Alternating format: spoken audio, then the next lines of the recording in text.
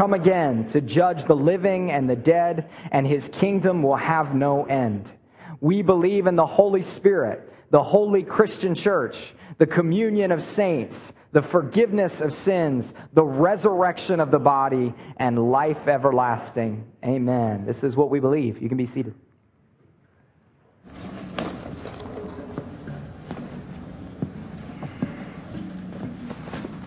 How much does your life weigh? Imagine for a second that you're carrying a backpack. I want you to feel the straps on your shoulders. You feel them? I want you to pack it with all the stuff that you have in your life. You start with the little things, the things on shelves and the drawers, the knickknacks, the collectibles. Feel the weight as that adds up. You start adding larger stuff. Your clothes, tabletop appliances, lamps, linens, your TV. Backpack should be getting pretty heavy now. You go bigger. Your couch, your bed, your kitchen table. You stuff it all in there. Your car, get it in there. Your home, whether it's a studio apartment or a 2-bedroom house, I want you to stuff it all into that backpack. Now try to walk. It's kind of hard, isn't it? This is what we do to ourselves on a daily basis. We weigh ourselves down until we can't even move. And make no mistake, moving is living. Now, I'm going to set that backpack on fire. What do you want to take out of it? Photos? Photos are for people who can't remember. Drink some ginkgo and let the photos burn. In fact, let everything burn and imagine waking up tomorrow with nothing. It's kind of exhilarating, isn't it? Now, this is going to be a little difficult, so stay with me. You have a new backpack. Only this time, I want you to fill it with people. You start with casual acquaintances, friends of friends, folks around the office, and then you move into the people that you trust with your most intimate secrets. Your cousins, your aunts, your uncles, your brothers, your sisters, your parents, and finally your husband, your wife, your boyfriend, your girlfriend. You get them into that backpack. And don't worry, I'm not going to ask you to light it on fire. Feel the weight of that bag. Make no mistake, your relationships are the heaviest components in your life. You feel the straps cutting into your shoulders, all those negotiations and arguments and secrets and compromises. You don't need to carry all that weight. Why don't you set that bag down? Some animals were meant to carry each other, to live symbiotically for a lifetime. Star-crossed lovers, monogamous swans. We are not those animals. The slower we move, the faster we die.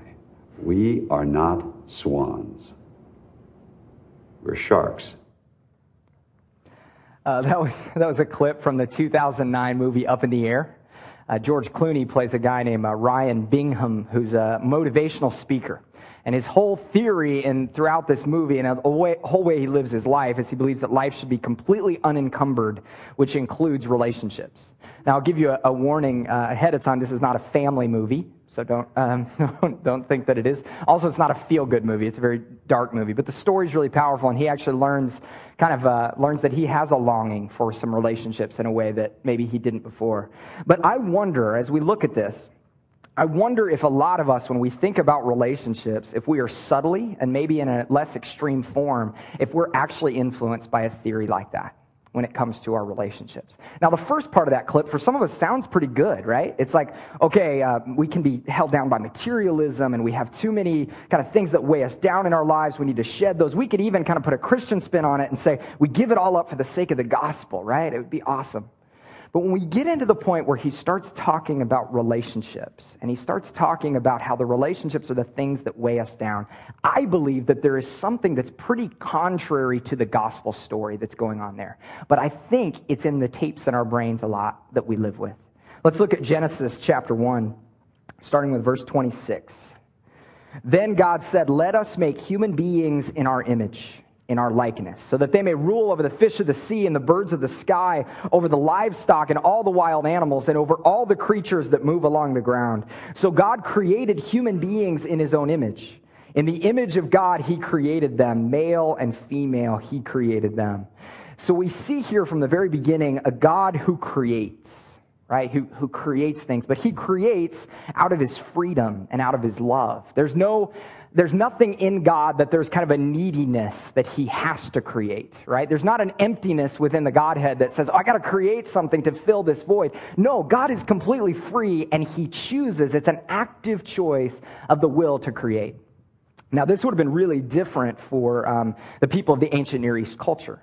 In the ancient Near East, there was a belief that the gods and the world were the same thing.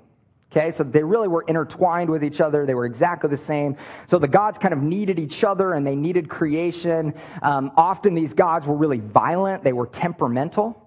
And really the goal in the ancient Near East culture was to be able to appease the gods at all cost, right? So that we need to do something in order to appease them, and also we need to make sure we don't do the things that will tick them off, right? That was the idea.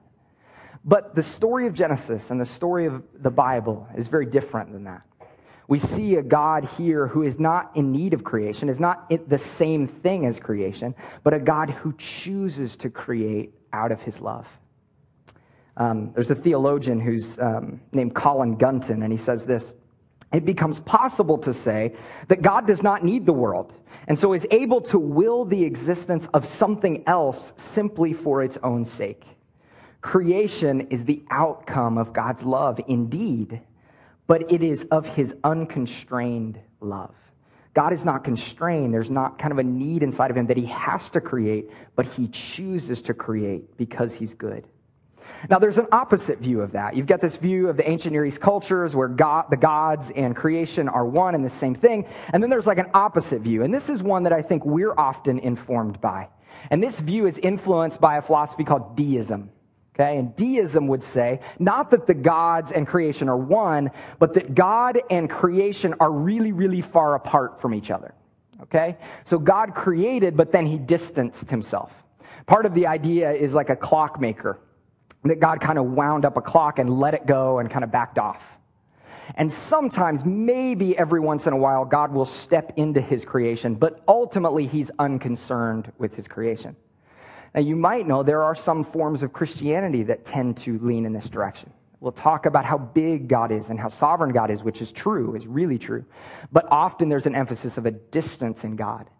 But we serve a God who is constantly drawing close to his people, constantly drawing close to his creation. The deist God is not the God of the Bible either. Our God is deeply relational. He chooses to come close to his people. But it's not long in the biblical story before we see that this relationship act that God has taken in creation is a risk. Relationship is risky. And actually, early on, it looks like this plan that God has and this choice of relationship that he's made is actually backfiring, right? We see that human beings turn their back on their Creator. So we see that Adam and Eve choose to go their own way, right? That Cain kills Abel. That ultimately sin infects all of humanity and all of the world, right? But God does not give up on his people. That's what's amazing, is in spite of the rejection, he doesn't give up on them. In fact, God chooses a people, the children of Israel, and he uses the deepest, most relational language possible to speak of them. He said, "You will be my people, and I will be your God." In fact, they find themselves in slavery in Egypt. And God says to Moses, "I have heard the cry of my people," right? And he responds and he rescues them. We serve a God who is not content with being far away, but a God who hears the cry of his people and responds to it. Isn't that amazing?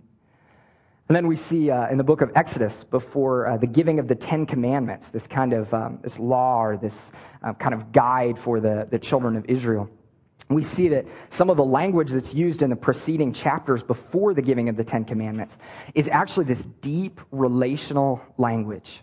And actually, many scholars believe that there's a Hebrew wedding ceremony going on between God and his people.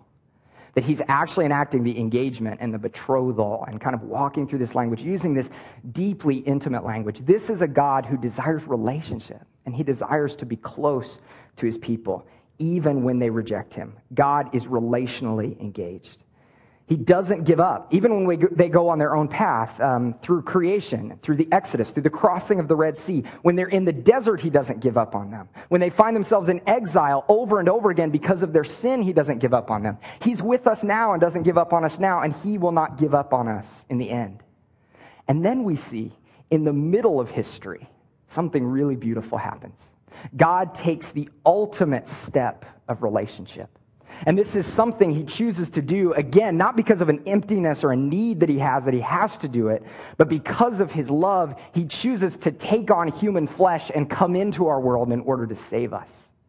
This God always draws close, constantly draws close. John chapter 1, verse 9. The true light that gives light to everyone was coming into the world. He was in the world, and though the world was made through him, the world did not recognize him. He came to that which was his own, but his own did not receive him. Yet to all who did receive him, to those who believed in his name, he gave the right to become children of God. Children born not of natural descent, nor of human decision or a husband's will, but born of God. The Word became flesh and made his dwelling among us. I love the Message translation. It says, the Word became flesh and moved into the neighborhood. Love that, right? We have seen his glory, the glory of the one and only Son who came from the Father full of grace and truth. This language here is deeply relational. God created the world. He marked people with his image. He chose a people, and yet now he comes into the world, and those very people that bear his image, and specifically the people who he chose to be his people, don't receive him. And see this rejection here. But he says all who do receive him, for those who believe in his name, you can be the children of God. Now, if I was God at this point, I probably would have given up on people. Actually, I would have given up a long time ago. But right, so you see, okay, so I created you, I've redeemed you, I've saved you, I've been faithful to you all the way through. Now I'm stepping into your world, and you're still rejecting me. But our God doesn't give up. And he continues to pursue relationship. In fact, we see all throughout the Gospels that Jesus is calling a community around himself. So he doesn't give up on people. In fact, he actually gets this community of people together, of misfits and outcasts, and he entrusts them with the kingdom of God, moving the kingdom of God forward. He hasn't given up on relationship. Luke 22:14. When the hour came, Jesus and his apostles reclined at the table. And he said to them, I have eagerly desired to eat this Passover with you before I suffer. For I tell you, I will not eat it again until it finds fulfillment in the kingdom of God. After taking the cup, he gave thanks and said, take this and divide it among you. For I tell you, I will not drink again of the fruit of the vine until the kingdom of God comes. And he took the bread, he gave thanks and broke it and gave it to them, saying, this is my body given for you. Do this in remembrance of me. In the same way, after the supper, he took the cup, saying, this cup is the new covenant in my blood, which is poured out for you. Now, a lot of times we stop right there when we read, and we introduce communion, and we move into that. But this isn't the end of the story. Verse 21, but the hand of him who is going to betray me is with mine on the table. The Son of Man will go as it has been decreed, but woe to that man who betrays him. Then they began to question among themselves which of them it might be who would do this. So Jesus makes it clear here at this meal that he's sharing with them that someone at that table would betray him. Now, a Passover meal was a really big deal in this culture, is a really big deal in the Jewish culture. And so who you ate the Passover meal with was usually only your family. And if anybody else was to participate in the Passover meal with you, it would be somebody who was pretty much family. Okay, so these are really, really close people. So think for a second, who are the people in your life who are your family? Or if they're not related to you by blood, they're really, really close and they are family. These are the people that know your intimate secrets. They know who you are. They know you inside and out, right? Think about those people. Jesus is saying one of those people is going to betray him. Wow. This is the ultimate sign of betrayal here in the Judas story. There is risk in relationship. Relationship is risky. And if life is all about moving as fast as you can, if it's all about keeping your backpack as empty as possible, if it's just kind of about achieving the highest status that you can, if it's about being a shark who just moves as quickly as possible, then it doesn't seem like there's a place for relationship, is there? Right? That doesn't seem to make sense. What if somebody betrays me? Well, that'll hold me back. What if somebody's just awkward? I don't want to be around them. I got to move. I got somewhere to go to, right? That might hold me back. But the challenge is that's not the choice that God makes. That's not the choice that Jesus made. Jesus chose to invest his life into 12 people. And he even entrusted them with his deepest secret. If you read the Gospel of Mark, it's really interesting, especially the Gospel of Mark. You see over and over again in these stories, some of the 12 disciples, they kind of figure out that there's something to Jesus that's pretty transcendent, that he's the Messiah or something like that. They'll tell him that, you're the Messiah, or they'll see him heal somebody. And then Jesus always responds with, don't tell anybody that. Right? Don't tell anybody that. And you're kind of like, what is going on? And there are other gospels where it's done a little bit differently or whatever. But we definitely see that they were close enough that this deepest secret that Jesus had that he didn't want anybody else to know, he entrusted in the disciples. There was this strong relationship there.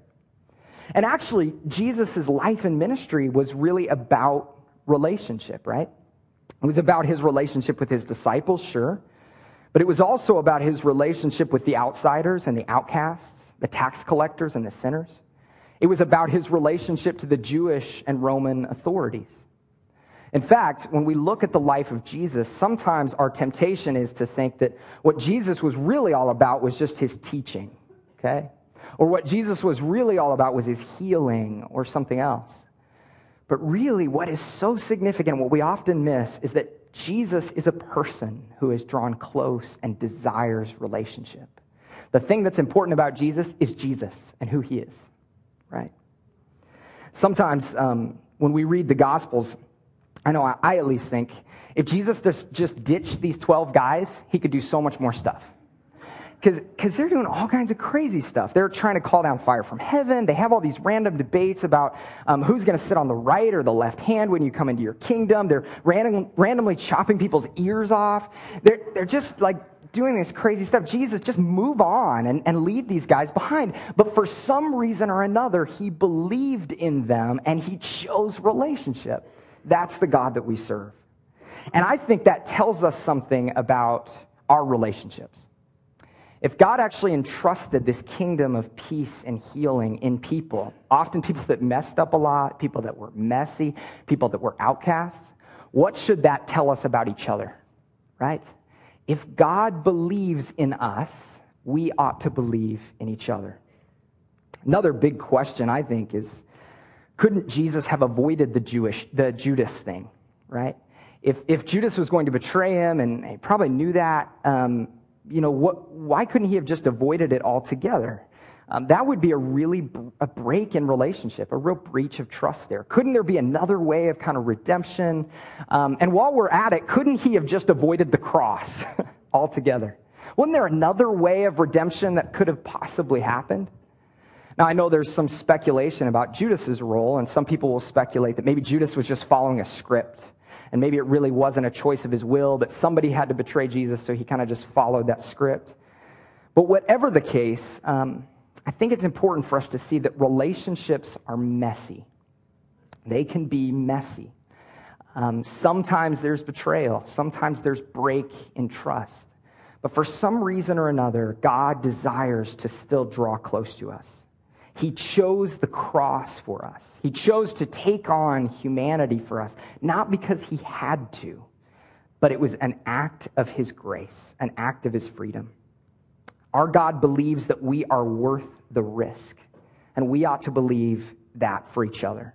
Now, here's what I'm not saying. This is really important. Sometimes people have taken this idea that when God is rejected over and over again, and he keeps going back and pursuing a relationship with his people, kind of twisted that to say that people should just go back to their abusers or to toxic relationships when that happens. And that is not what we're saying.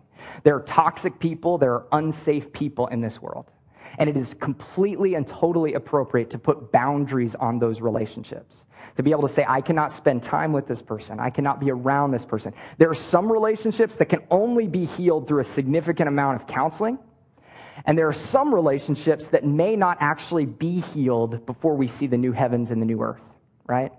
And that's totally appropriate. But here's what we often do. Sometimes we have a bad experience, and we've had a betrayal, or we've gone through something in our past, or we've had just a weird experience with community, and we cause that to paralyze us from ever leaning into anybody else. We cause that to hold us back.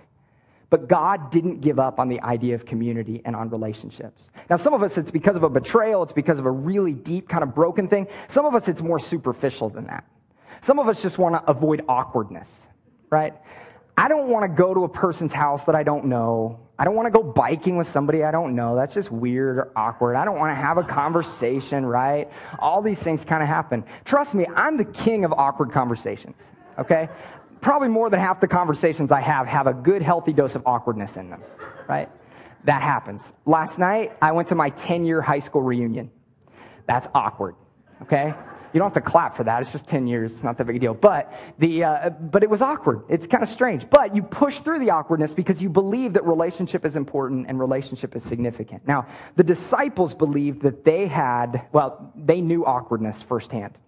And Jesus called this guy named Matthew, who was a tax collector. And he's just sitting there one day, and he's doing his tax collector thing, and Jesus calls him, and he goes, right?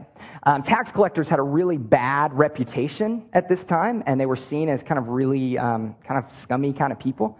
And then there's another guy that Jesus calls, and his name's Simon, and he's a zealot. He's part of this political party called the Zealots. Now, zealots spent a lot of their time sitting around and plotting and planning ways to kill people like tax collectors. Okay? Awkward. So you get these two together kind of in a meeting, and I'm just kind of picturing the conversation. Matthew's like, "Hey, Simon, how's it going?" And he's like, "Remember that time you tried to kill me?" That's awkward. That's strange, right? And you've got all these diverse groups of people from all different backgrounds, and yet somehow this kind of ragtag motley crew of people are supposed to carry forward this kingdom. It's amazing.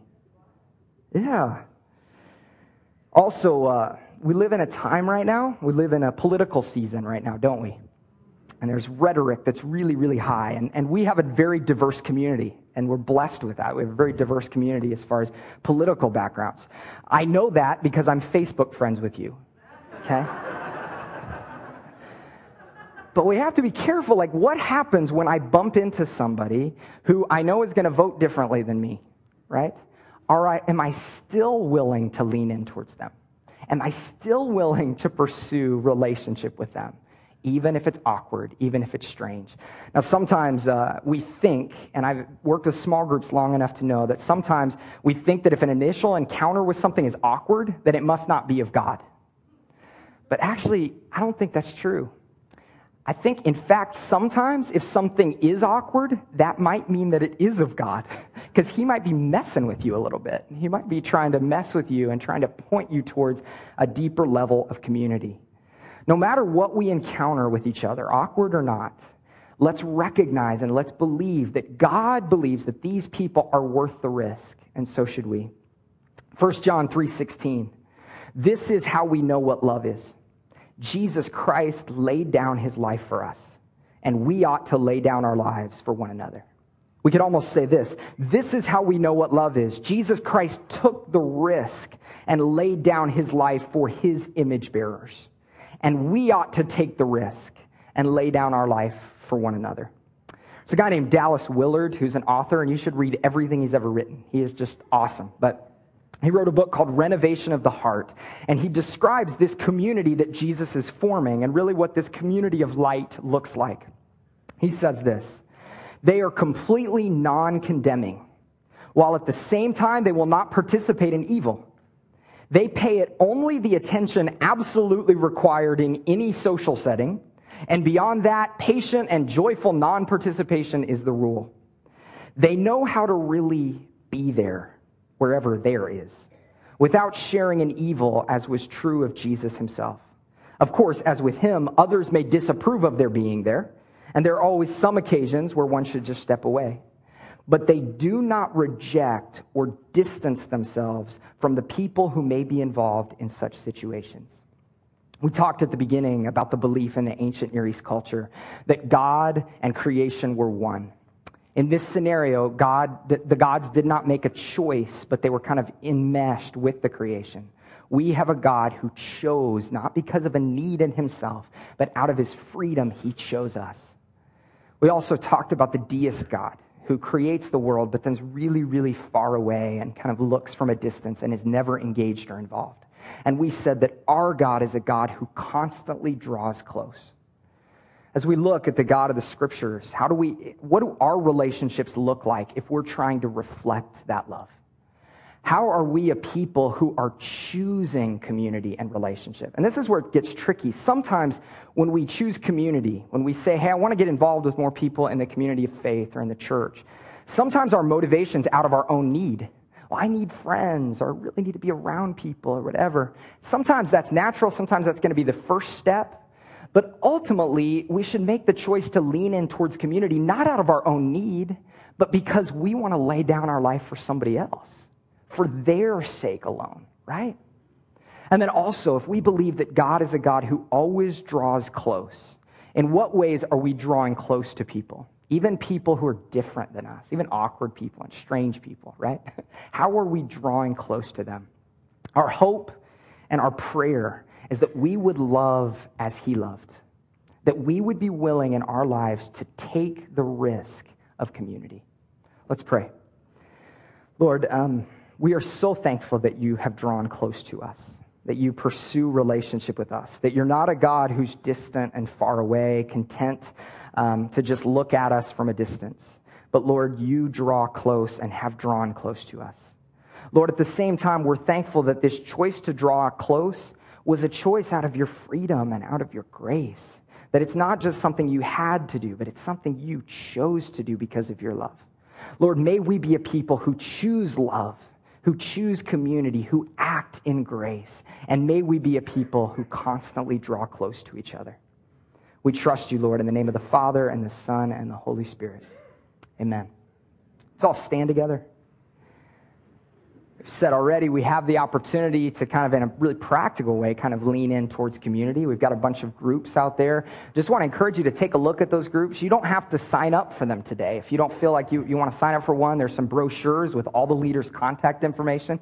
You can contact them, but want to encourage you to check it out and let's try to lean into each other more intentionally here this week. Let's lift our voices and sing together. Praise God from whom all blessings flow. Praise him, all creatures here below. Praise him above, ye heavenly hosts. Praise Father, Son, and Holy Ghost. Amen.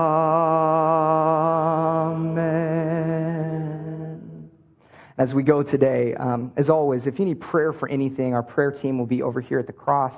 If this idea of a God who draws close, a God who's relational, is new to you, if that's a concept that seems strange to you, familiar with the God that's far away, but what about the God who's close? I'd love to talk with you and kind of begin the conversation about what the next steps of your journey might look like.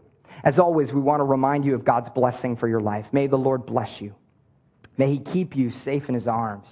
May he make his beautiful face shine on you. May he be gracious to you. May you know that he has chosen you by his grace.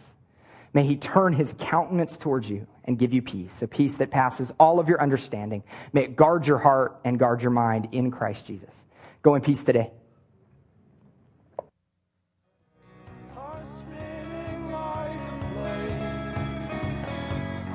Lost in the fishing